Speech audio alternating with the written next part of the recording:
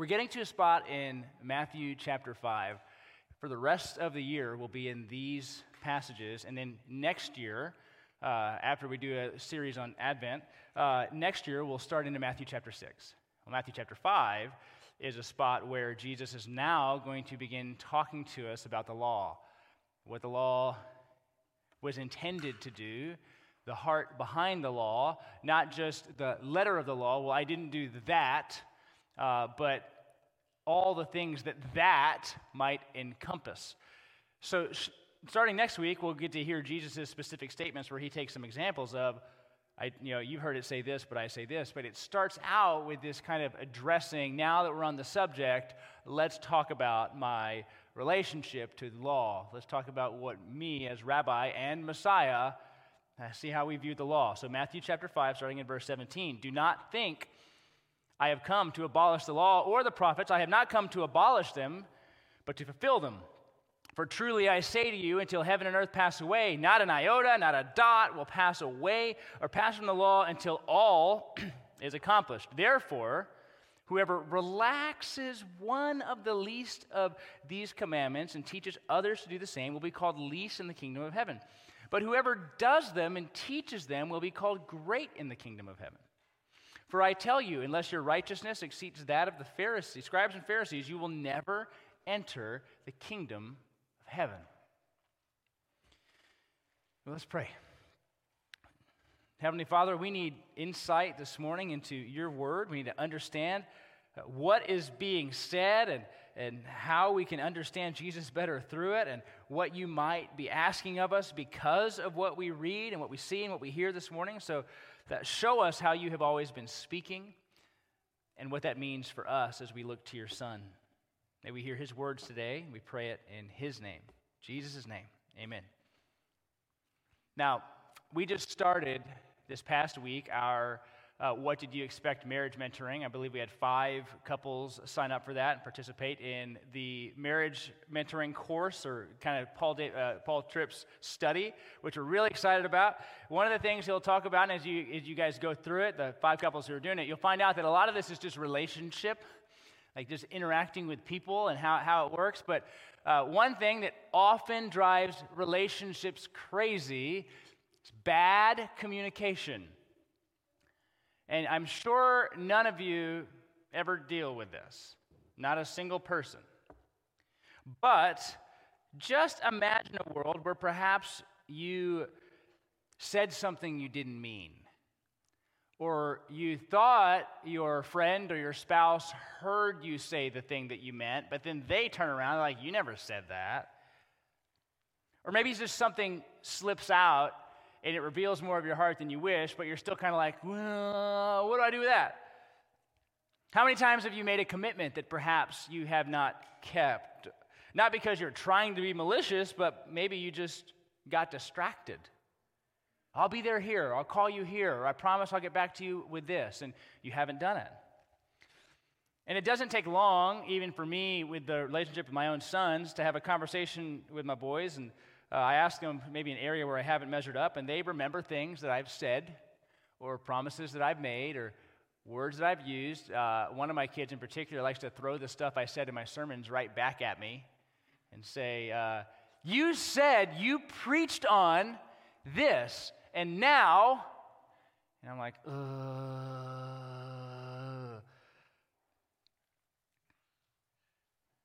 But welcome to life with people.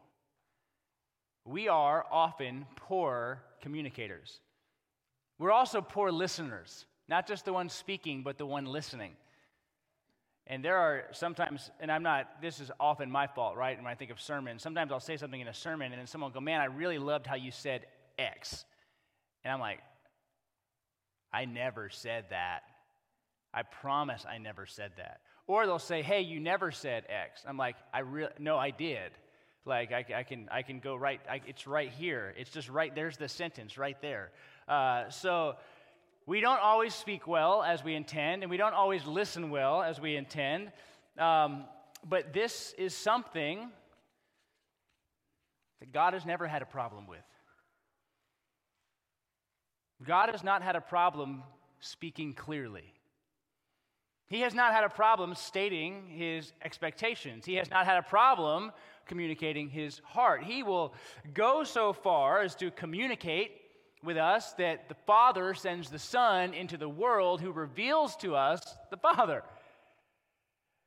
He will then, through faith in Jesus and the work that he's done, put the Spirit inside of us that as we read the words of God, we will be able to understand what God has said. And yet we still don't listen, struggle to hear, do not communicate it.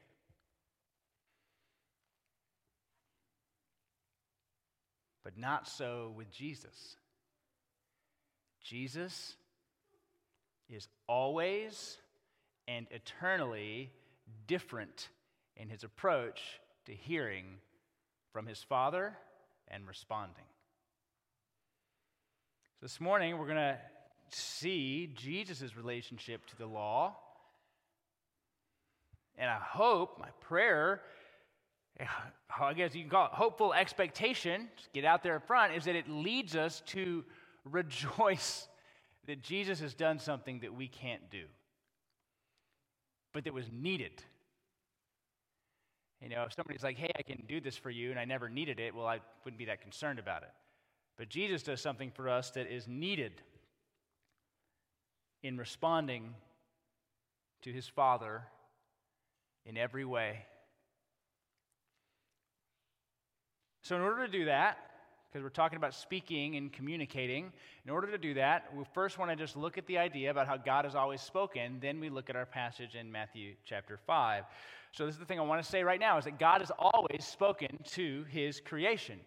He has been a speaking, communicating God. He has never been elusive, though some might make you think that.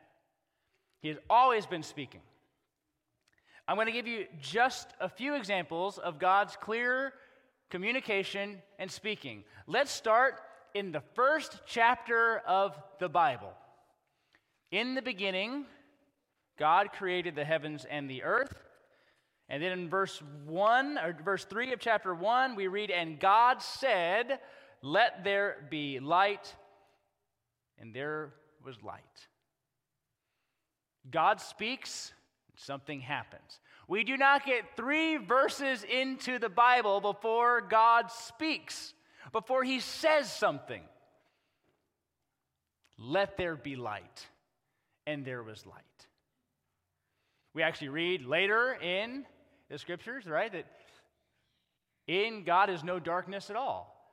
The first thing God speaks is about light, and there was. And all through the creation story, what God is speaking, and things are happening. Speaking, response, speak, response, speak, response, speak, response. Doesn't really happen that well, though, in Genesis chapter 3, does it? Now, here we are. God speaks, and we're like, well, hold on. I don't think that that's really how it goes. So, Satan twists the words of God. We listen to Satan. We don't respond rightly. And so now God has spoken. We know the consequence. If you eat from this tree, you will surely die. He has not been unclear there.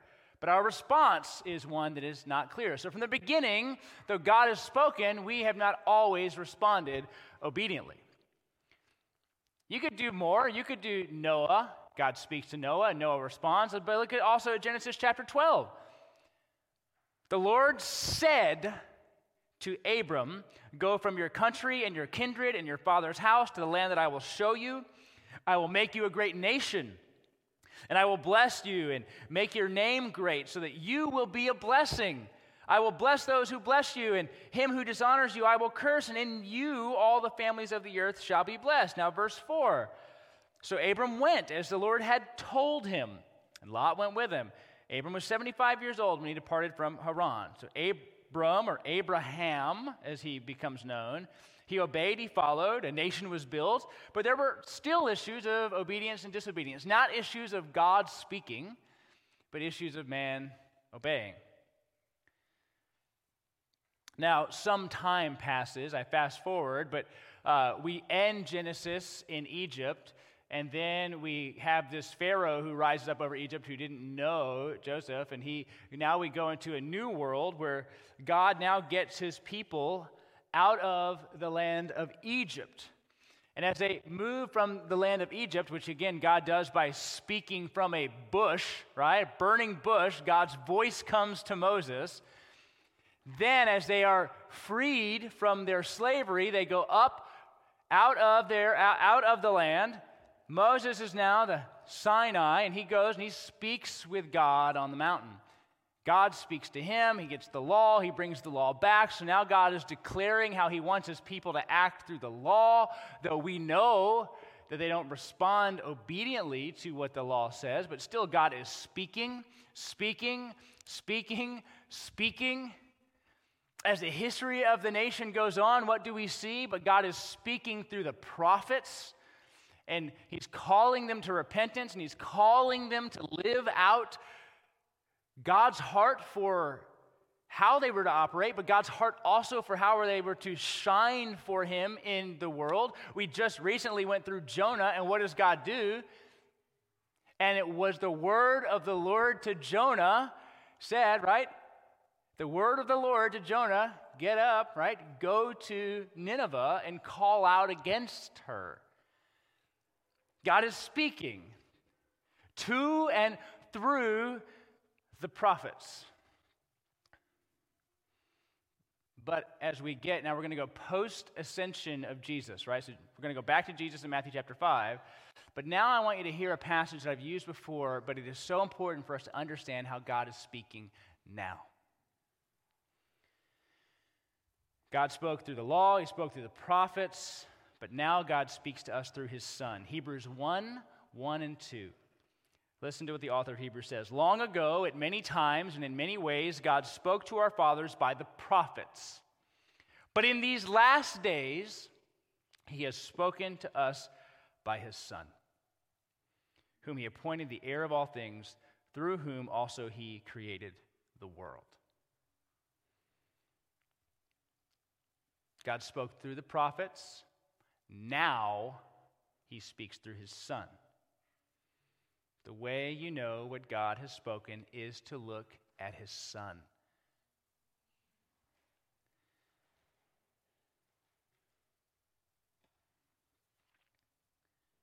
But even as Jesus ministered on earth, people were questioning his relationship to God and what he stood for.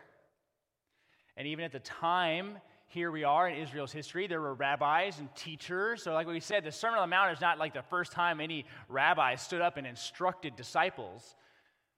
It was the way that rabbis taught. Matthew does give us the clues on the mountain, speaking from the mountain, but rabbis teach, and they teach their disciples, but people are still trying to size Jesus up. They want to know, who is this guy? What's he doing? And different rabbis had different schools of thought regarding how the law related to the people now. And Jesus is about to explain, almost preemptively, let me tell you what I'm doing. Let me show you what I'm doing in relationship to the law and how it works out. And what we will see in these verses is that Jesus fulfills what God's people should have always done. Should have always done. But we'll see we've already seen cycle after cycle after cycle of God saying something and people not obeying what God had said. God saying something and people not obeying what God said. God saying something. Like, doesn't matter how perfect you feel like you are, you can find in the course of 30 minutes something that was aberrant, something that should not have been in your heart or in your mind or on your lips or in your actions. It doesn't take long. So Jesus is going to talk about how he fulfills what God has always done.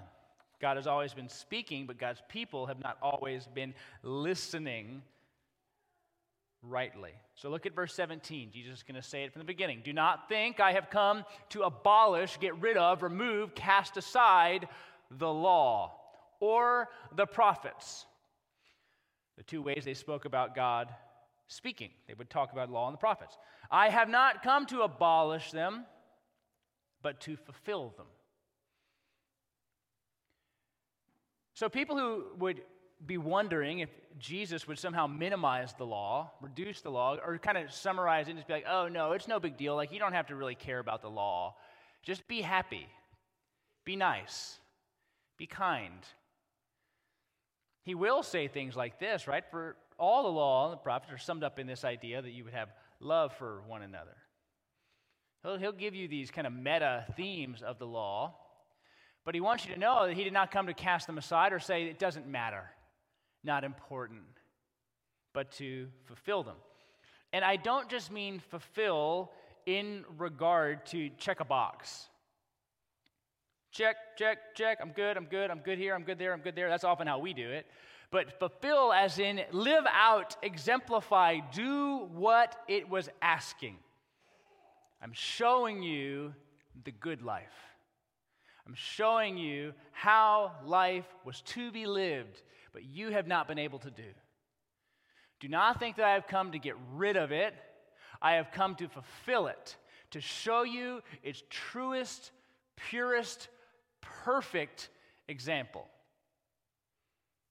of how we were to live this life.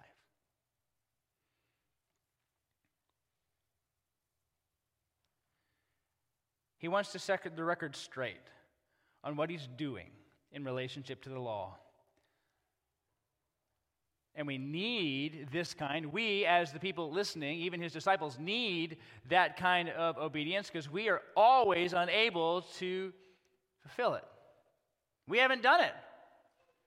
No one has been able to do it. No one has been able to live out that life, show that life, exemplify that life. Even the best, most holy, pure, God-glorifying example of someone who has tried with all that they have within them to live this life as beautifully as they can, still can't go long without realizing the many ways they have been unable. But not Jesus.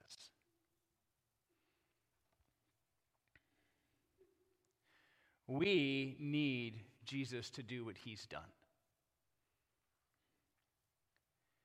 We need the person who listens to the voice of the Father and responds in every way to every bit of it. Didn't come to abolish it, but to fulfill it. And then he begins to talk about, he uses words that might confuse us if we only have Galatians in our mind. Because now he talks about, in a sense, the enduring nature of the law. Verses 18 and 19. He says this, the law won't pass away until the new heaven and the new earth. Until this world is done with, the law is not going to pass away. Now, we need to make a distinction in our mind. I already said, if we have Galatians in our head, and we go, well, the law is good for nothing. That's not true. The law is good for nothing in regard to saving us. It cannot save us. Our obedience to it will not save us because we cannot do the thing that it has said. But the law is not meaningless. And so sometimes we can attach those two words together, or those two ideas. You don't need the law. If you don't need the law, then why is there so much of it? Why is there so much that God has spoken? It's like, that's no big deal. You don't need that anymore. No one cares about that. You could go ahead and just only read the New Testament and you would never need anything else. That's not true. But sometimes we only think, the law doesn't save, so the law has no point. I don't need to read Leviticus. I don't need to read Numbers. I don't need to read Deuteronomy. But Jesus is about to say something different about the law in 18 and 19. Look at this. For truly I say to you, until heaven and earth pass away, not an iota, not a dot or jot or tittle, the smallest marks on the letter, will not pass away until all is accomplished. Therefore, whoever relaxes one of the least of these commandments and teaches others to do the same will be called least in the kingdom of heaven.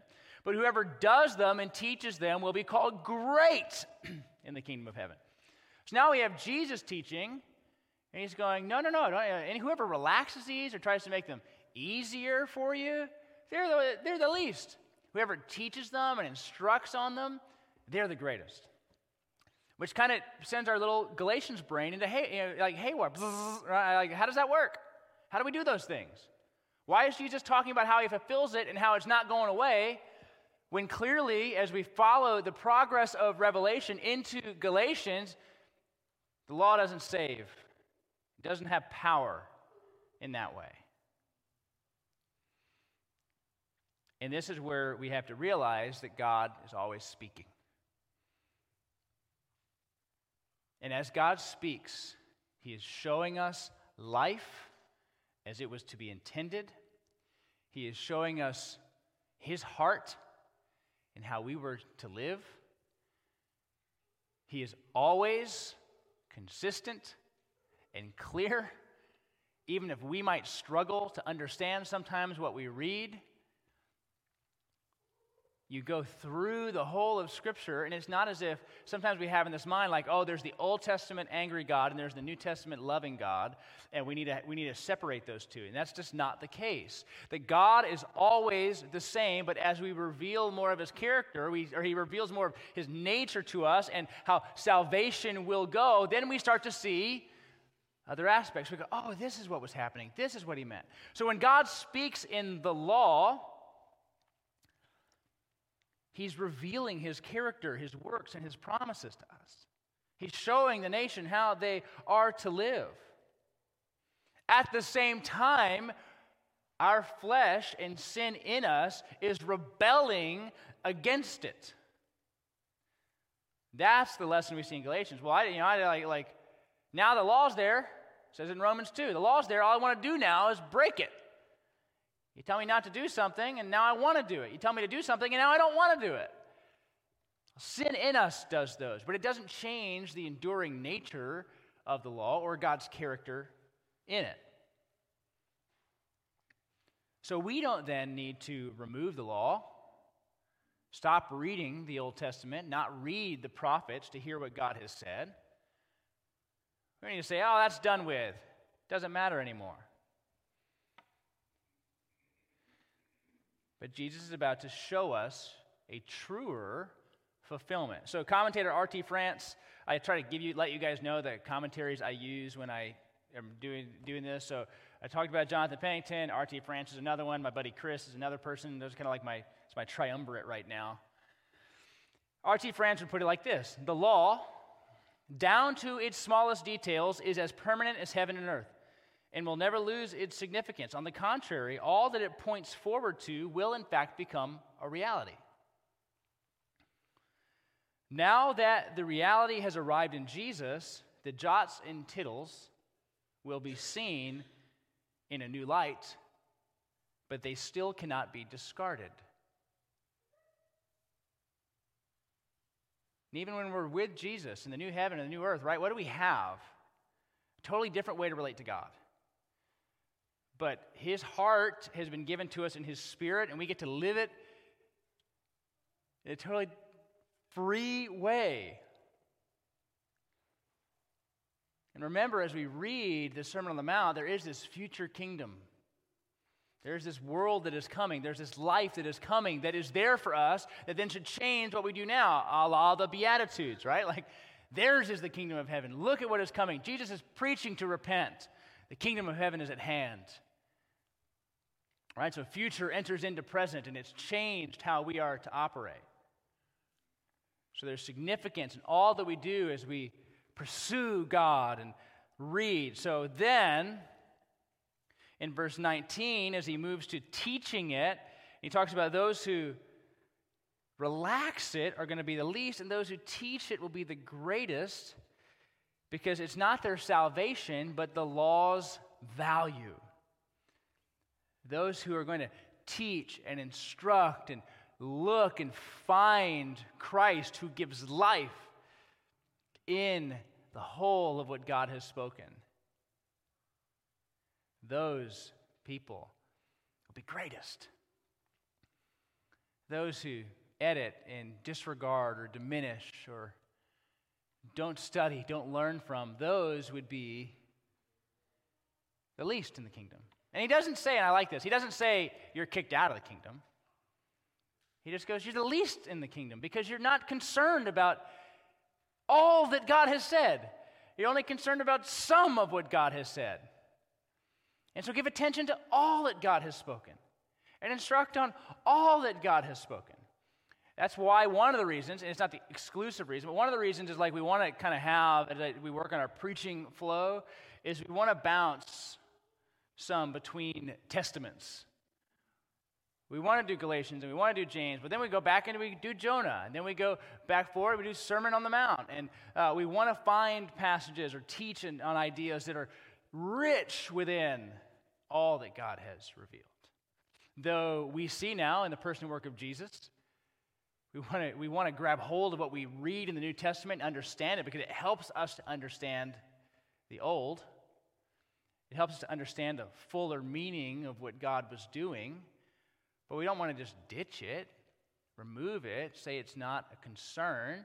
And I'm like many of you, right? You kind of there's still the spots I've talked about before, the spots in your Bible where the pages still stick together. You've had your Bible 15 years, and you're like, I was like, those pages still kind of stuck, right? Because the binding, the gold they put on it never really got broken because you haven't read it.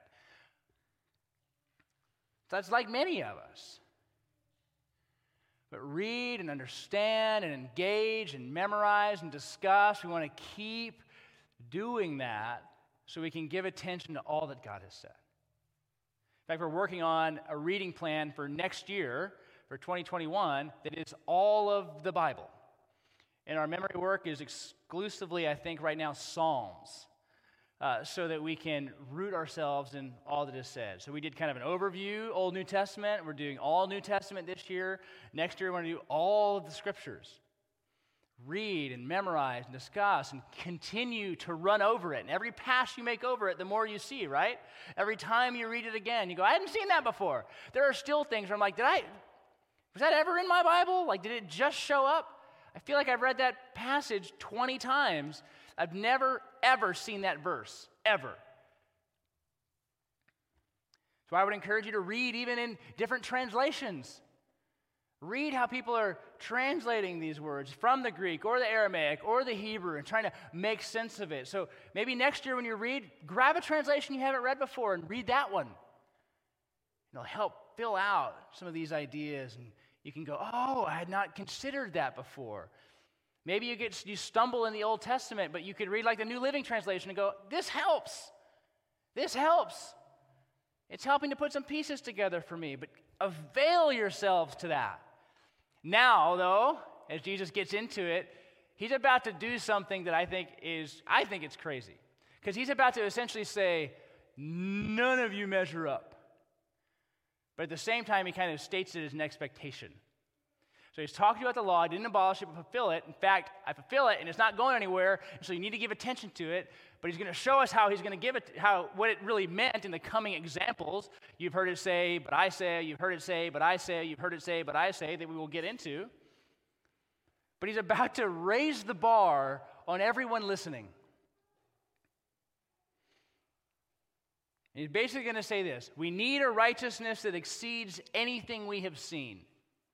We need a righteousness that exceeds anything we've seen. A true, full, exhaustive way of honoring God. That's what he's doing, right? That bar is going higher and higher and higher. He's not diminishing it. In fact, he just said, I didn't come to abolish it, but to fulfill it. And now he's going to show us, just with some examples, what that fulfillment really means. For I tell you, verse 20, unless your righteousness exceeds that of the scribes and Pharisees, you will never enter the kingdom of heaven. I do not think that in this moment, Jesus is giving the scribes and Pharisees a jab. I think he's drawing a distinction and putting into the minds and hearts of those who are listening to him teach a sense of, what? You mean what? Now, righteousness, we said this in James, righteousness is two ideas. It's right standing and right living. right? So often in the Old Testament, not exclusively, there's a lot of discussion on right living. This is a big part of what we see in James, right living. This will be a big part of what we see in Jesus, right living, especially in this sermon. There's also right standing, the declaration of being good with God, the judicial sense of it, where God, through our faith in Jesus, the Father goes, we're good. You're forgiven. Right standing. Right living is living out what God would have for his people to do. Both senses of righteousness are important for us. Both of them. So Jesus says your righteousness needs to be greater than that of the scribes or the Pharisees. And I just want you to think about that for a second. You need, as I just said, you need to know more Bible, quote more Bible, than the people who can recite it to you. Who can stand up there and say it. You need to be more familiar with what was being spoken by God than even those who have been trained for years and years under the best rabbis. You need to have a developed way of living life with God that honors him. Because the scribes and the Pharisees were the most pious people around. And there's Jesus saying to them, you need to be more righteous than they are.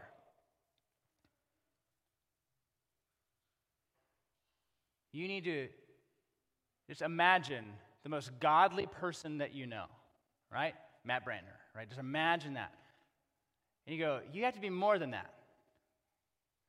The best example, the best teacher, the best professor, the best pastor, whatever it might be, the one who you just go, if I could be half of what that man or half of what that woman is, I would be happy. And Jesus says, unless your righteousness exceeds even that, you'll never enter in. Well, I have no shot. But I love what Jesus is doing here because he's doing two things. Think about what he's doing for the listeners and think about what's happening to the scribes and the Pharisees. In one sentence, he challenges both his listeners with a standard they could never exceed, and he has addressed the religious leadership by saying what you're doing is not significant enough. So the listeners, the disciples there go, okay, here's me, here's a scribe Pharisee, ain't no way I'm going to do that. And then the scribe and Pharisee's like, you're dang right, you're not going to be able to do that. I can do that.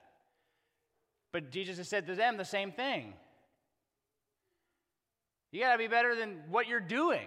All your training, all your study, all your writing, all your blogs, all your books, all your quotes, all your Facebook posts about Bible verses, all of those things that you're able to do, you have to do more than that. More?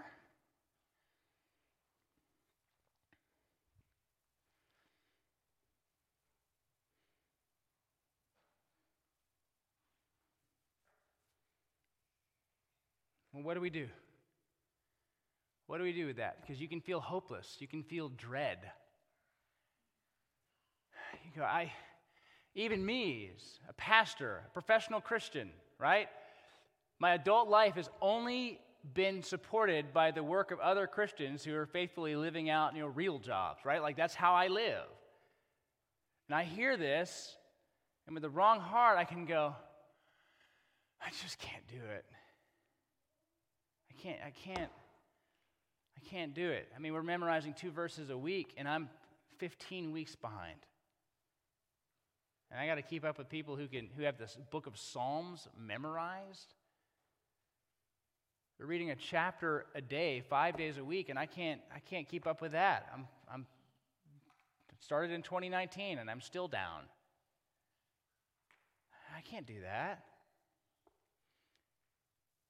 All the sin I've sinned this week, and all the ways that I've felt this week, and all the ways that I've failed, and all the frustrations that I've had, and all the poor communication with my spouse, and the way that I messed up at work, and my kids don't even like me right now, all of that. And I have to somehow be more. I can't be more. I can't do more. I can't try harder. And it feels hopeless. But I want you to think for a second about there's the sermon, but then there's all that Jesus, from that point on, will do.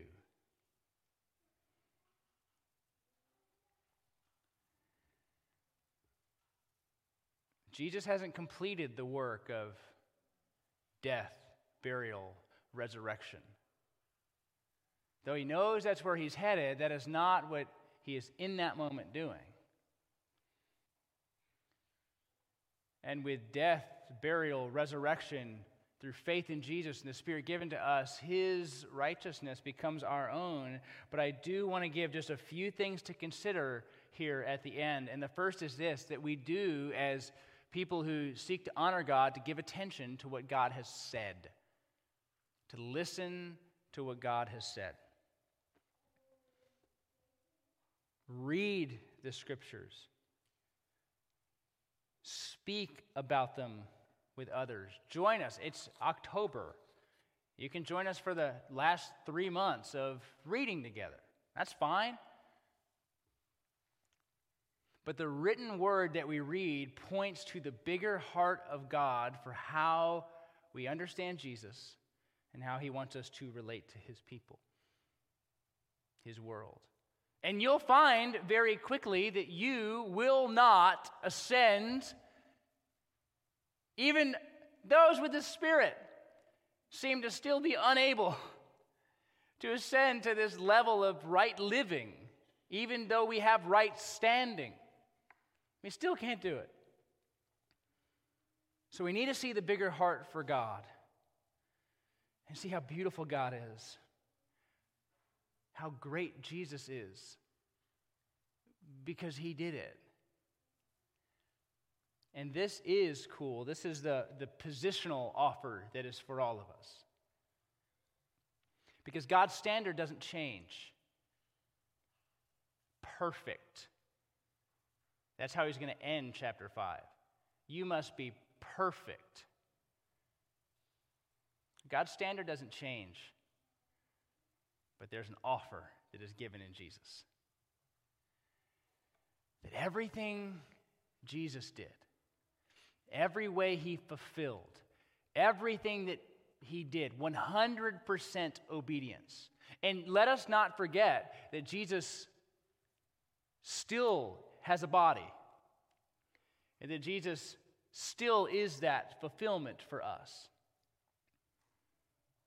It's not as if he was like, oh, I'm so glad I got that out of the way. Now we can move it aside. No, God is still speaking and still using these words.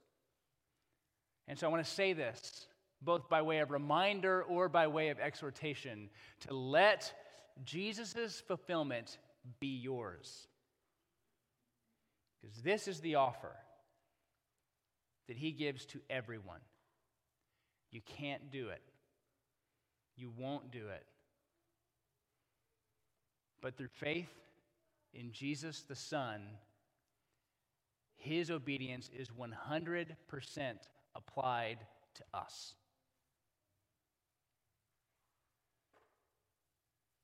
100%. That the Father would look on us and see the obedience of his Son, and then that would be what is needed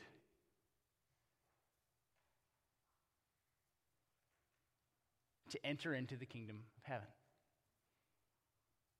So you'll find this tension throughout the Sermon on the Mount, because right standing is the only way that you can even get to right living.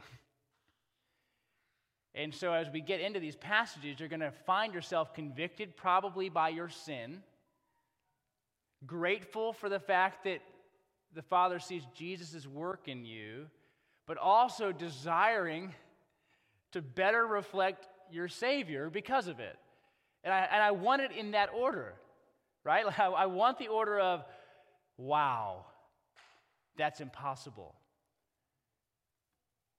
I need something to receive from God what is there, the offer of righteousness. And from that position go, God, empower me, embolden me to live this out because I have your Spirit in me. That flow we will see. Now, 2 Corinthians 5:21, great verse on exchange. For our sake, he made him to be sin who knew no sin, so that in him we might become the righteousness of God. Right? That's after death, burial, resurrection, ascension. Which then helps to give some color to Jesus' statement of, unless your righteousness exceeds. Well, the righteousness of God is exceeding, isn't it? I don't need the righteousness of a scribe or a Pharisee if I can get the righteousness of God. The righteousness of God is what is there for us in Jesus. That's how it happens. And then through the righteousness of God, we live freely and fully and joyfully for him. Only one person has fulfilled the law. Jesus. Only one person has done what is expected. Only one person has given attention to the word of his Father, the command of his Father, and done it. Only one. Our Savior. Through Jesus, we get a new way to relate to God. We don't become exhausted with commandments we can't keep, but we instead get his Spirit, which marks us as his and empowers us to live a life that is devoted to him. God is always speaking, but are we listening? I encourage you every day, every moment, to listen to the Word of God.